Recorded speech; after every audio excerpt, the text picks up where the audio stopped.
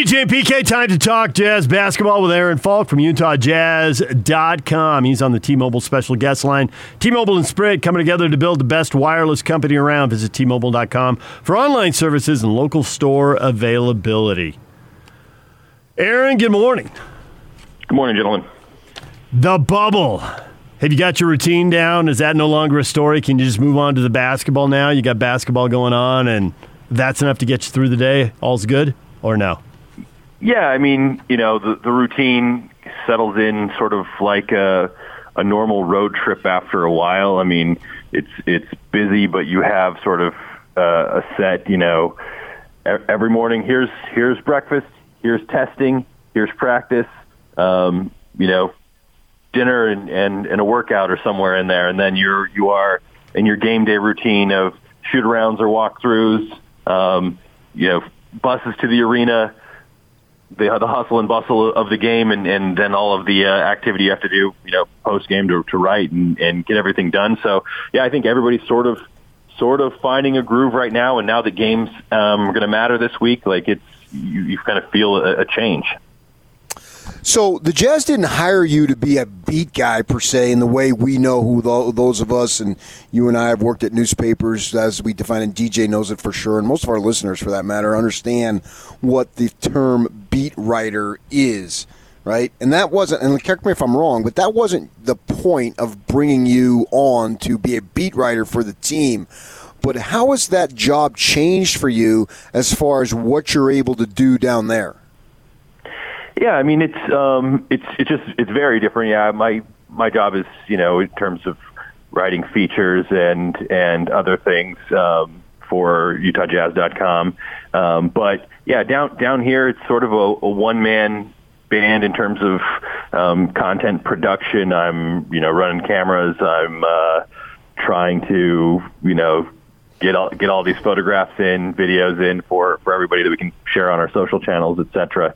And you get some kind of interesting, behind the scenes look at what guys are doing and how they are, spending their time and coping and their personalities that you see on the road, or you see with in the interactions you have at home. But certainly it's definitely a more personal thing here, just because everybody knows they're all in it together and in this sort of weird situation together.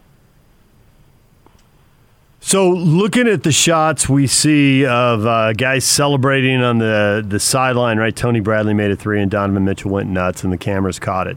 And the whole bench went crazy when the Jazz got, I think it was Justin Wright Foreman scored with 10 or 15 seconds or something left to kind of ice the game, so they were going to win, and the whole place went nuts. And then in the post game, the little glimpse we get, Rudy's sitting there, and by the way, you got to tell somebody, man, the audio was brutal. There was way too much background noise. You could barely hear Rudy. What we heard, though, was some of his Jazz teammates, apparently Joe Ingles leading the way, coming in and just going nuts and screaming and hollering and laughing their heads off and mugging for the cameras.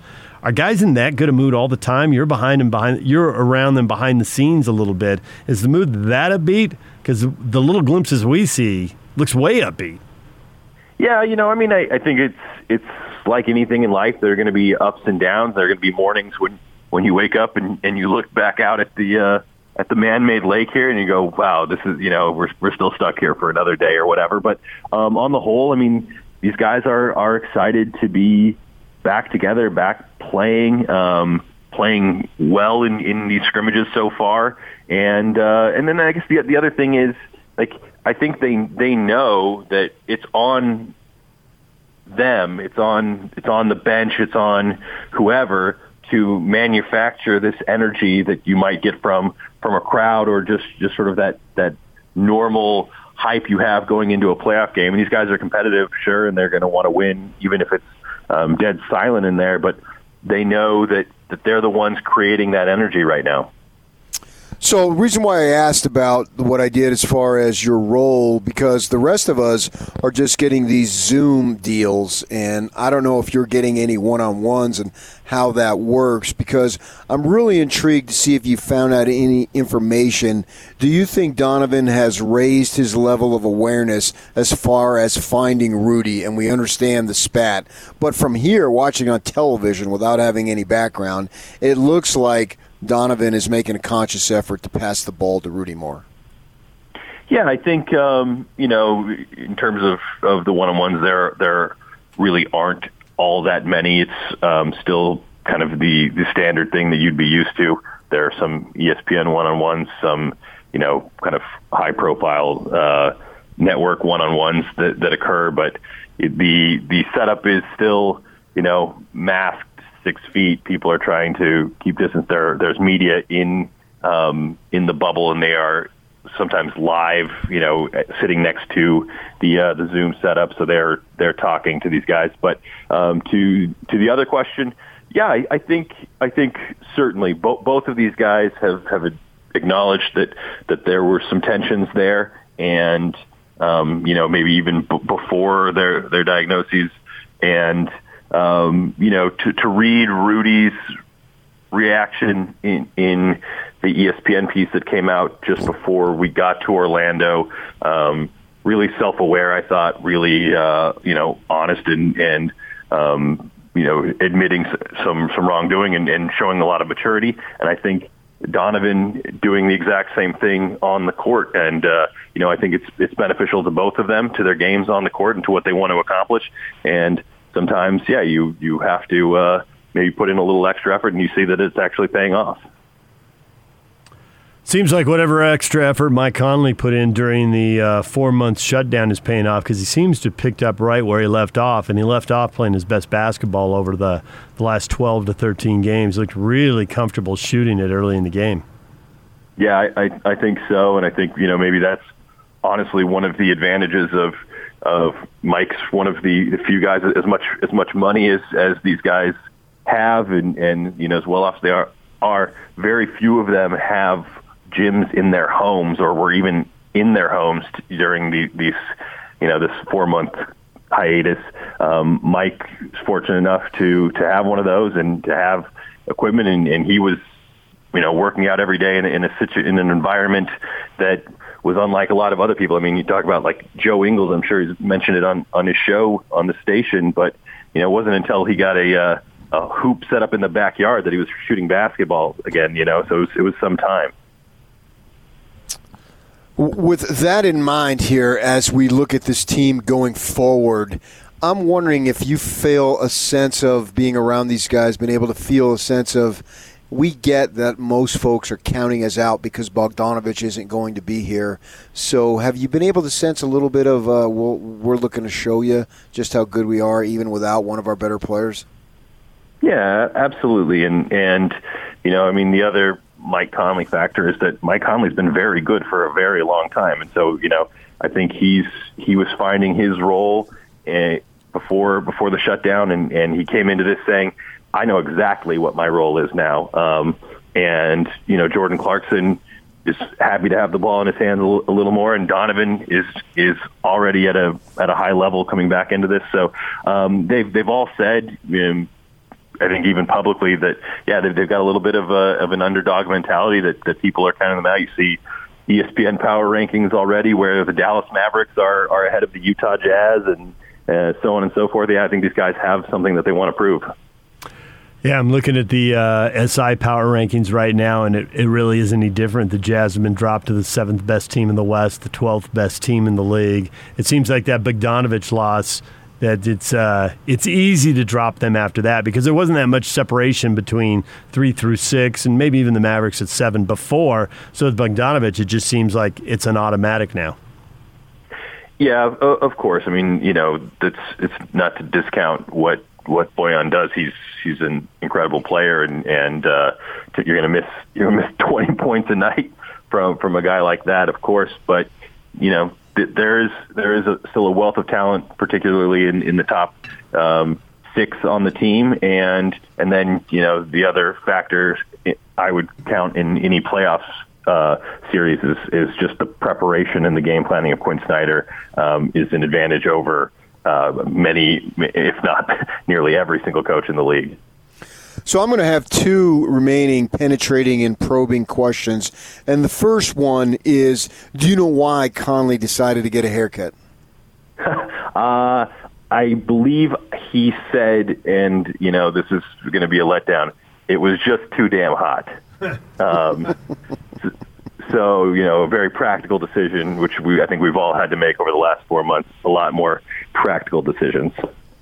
All right, well, that leads to the obvious question. How hot is it? I mean, we hear about Florida heat and humidity in the summer, but I haven't spent much time in Florida. How bad is it? It is, it's tough. I mean, good on all these people, but I think once you enter Florida, you start sweating, and you are not allowed to stop sweating until you leave. I mean, the air is thick. It is always 90 degrees. I think it doesn't matter if it's 2 a.m., 4 a.m., 4 p.m., whether it's raining, whether the sun's out. It is 90 degrees, 90% humidity. It's tough, but and then you go inside and you're in. I don't know. I just feel wet all of the time. Yeah, I think that you could say that all along the whole East, though. I mean, Florida's a little bit warmer. I'll grant you that. I've been there in the summer, but I grew up in New Jersey, and it's just it's nothing like we have here. It really isn't. Yeah. I mean, I miss the desert, guys. Yeah, the stickiness is just off the charts, and until you experience it day in and day out, it's hard to relate to because we just don't have it out here. And there's a lot of good things going on with the weather compared to there. Now, my second penetrating and probing question is, and I'm hoping that you'll provide the correct answer, at least the correct answer that I want to hear, is that we've seen these coaches under these circumstances not wear these fancy suits, which I've always been boggled by. And I want them to continue to wear what they're wearing during the games. Can you provide us with that answer? For the remainder of the time here, I think you're going to see the polo and Lululemon pants combination from the Jazz staff. I think this is a decision that this is going to be, it feels a little different. And I don't know that we're going to break out the $5,000 suits anytime soon. Hallelujah. It's a basketball game, man. That's what I always thought they should be wearing. I know. I mean, the other alternative is we go full baseball, and we're all in jerseys and in shorts. Nope. What's the age cutoff for an adult man to wear a basketball jersey with no T-shirt underneath? Also, I don't know, but I think 35. Popovich is over it.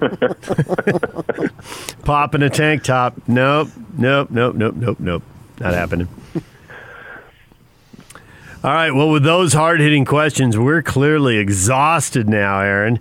Is there stuff down there that we don't even know to ask? Because I got to say, when you're this far away, it feels weird. You said earlier it was like a road trip, but this is the longest road trip ever. This makes San Antonio's rodeo road trip pale in comparison. Yeah, no, I think,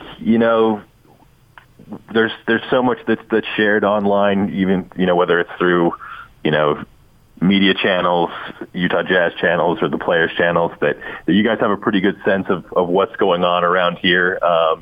It's strange. People are figuring out as we go along, and the closest thing I can liken it to for me is I've covered one Winter Olympics, and that was 3 weeks. And I was thinking, today's 3 weeks here, and I was thinking back to that experience in Korea, and about this time I felt pretty loopy. But I think everyone knows that we're here for so long that you set the goalpost far enough out that you're like, you haven't let yourself kind of go crazy yet. Oh, yeah, I can relate to that. If I'm driving to St. George, I have a different mindset than if I'm driving to California. And you just prepare yourself more. Yeah, you prepare yourself more mentally. What are the rules now? We've heard some stuff as going forward as far as the longer you're there, you have an opportunity to invite a few folks in. How does that all work? Yeah, that won't be, as far as I understand it, that won't be until the second round of the playoffs. Okay. So, I mean, just given the nature of how long, NBA Finals will be in mid-October when that wraps up. So you advance to the second round. There is a chance, although, those your family members or whoever it may be have to enter a period of quarantine before leaving for Orlando, and once they've arrived here. Some other things are changing around here just this week. So there are 3 different hotels that the teams were staying at, and they still are, but just this week it's opened up, so there is some back and forth between the hotels themselves. So you can see, maybe like the Portland Trailblazers can be at this pool, or there's some things opening up, and guys are able to see other friends on different teams, etc. But yeah, everybody's here for the long haul, and family members wouldn't come until basically that's almost September, I believe. And for all the people who think you're at Disney, this place is so big. Can you even see like where the rides are and all that? Can you hear any of that, or you're miles away from that? When you are on a bus toward some of the arenas at the Wide World of Sports complex, you might see like some ride infrastructure in the distance, but like this is far enough away. All we see here is this man-made lake in the middle, some in the hotels. I mean, I've not seen the mouse yet once. The mouse. I'm wondering, Aaron, if there had been any arising some form of more discussion. I don't know what it might have taken on with the baseball situation with Miami, as we saw that they had to cancel games because a number of players got tested and were positive. Have you heard anything that, as it might relate to the basketball situation? No changes. Just the general conversations. We're just sort of if you feel both bad for Major League Baseball and then also grateful for the steps that were taken to do this. There will be time going forward, and I'm sure those conversations are well in advance of what next season looks like, and if how much it has to be a bubble versus some sort of, I don't know what the options may be, but right now everyone just kind of happy to be in a bubble environment. You saw it with the Women's Soccer League, with what Major League Soccer is also doing here, and the NBA, just drastically different successes versus what the other leagues have done so far, and what baseball has been able to do so far, and just the nature of the bubble versus not a bubble right now. Is there a conversation about don't be Lou Williams, don't be that guy? That's incredibly embarrassing. Number one, feels like you let down the team. Number two, and gets the coach mad. And then number three, just the humiliation, and you don't want to be the laugh track. Yeah, I mean, there are definitely, conversations ongoing, and guys don't want to go back to their rooms or wherever they may be for a 10-day quarantine, get stuck there again. And then I think, a reality of the situation is that this team was front and center for the very beginning of COVID's intersection with professional sports. They know that it's serious, and they're going to take things seriously like this. There's no, it's just a general tone and understanding of what this all means. After that night in Oklahoma City, nobody wants anything like that. Exactly. I mean, if you see that firsthand, and it's touched your friends and your life that way, like you are aware, you're hyper aware. Yeah. Well, we appreciate a few minutes. Thanks for making time in your day, and commence walking around and sweating.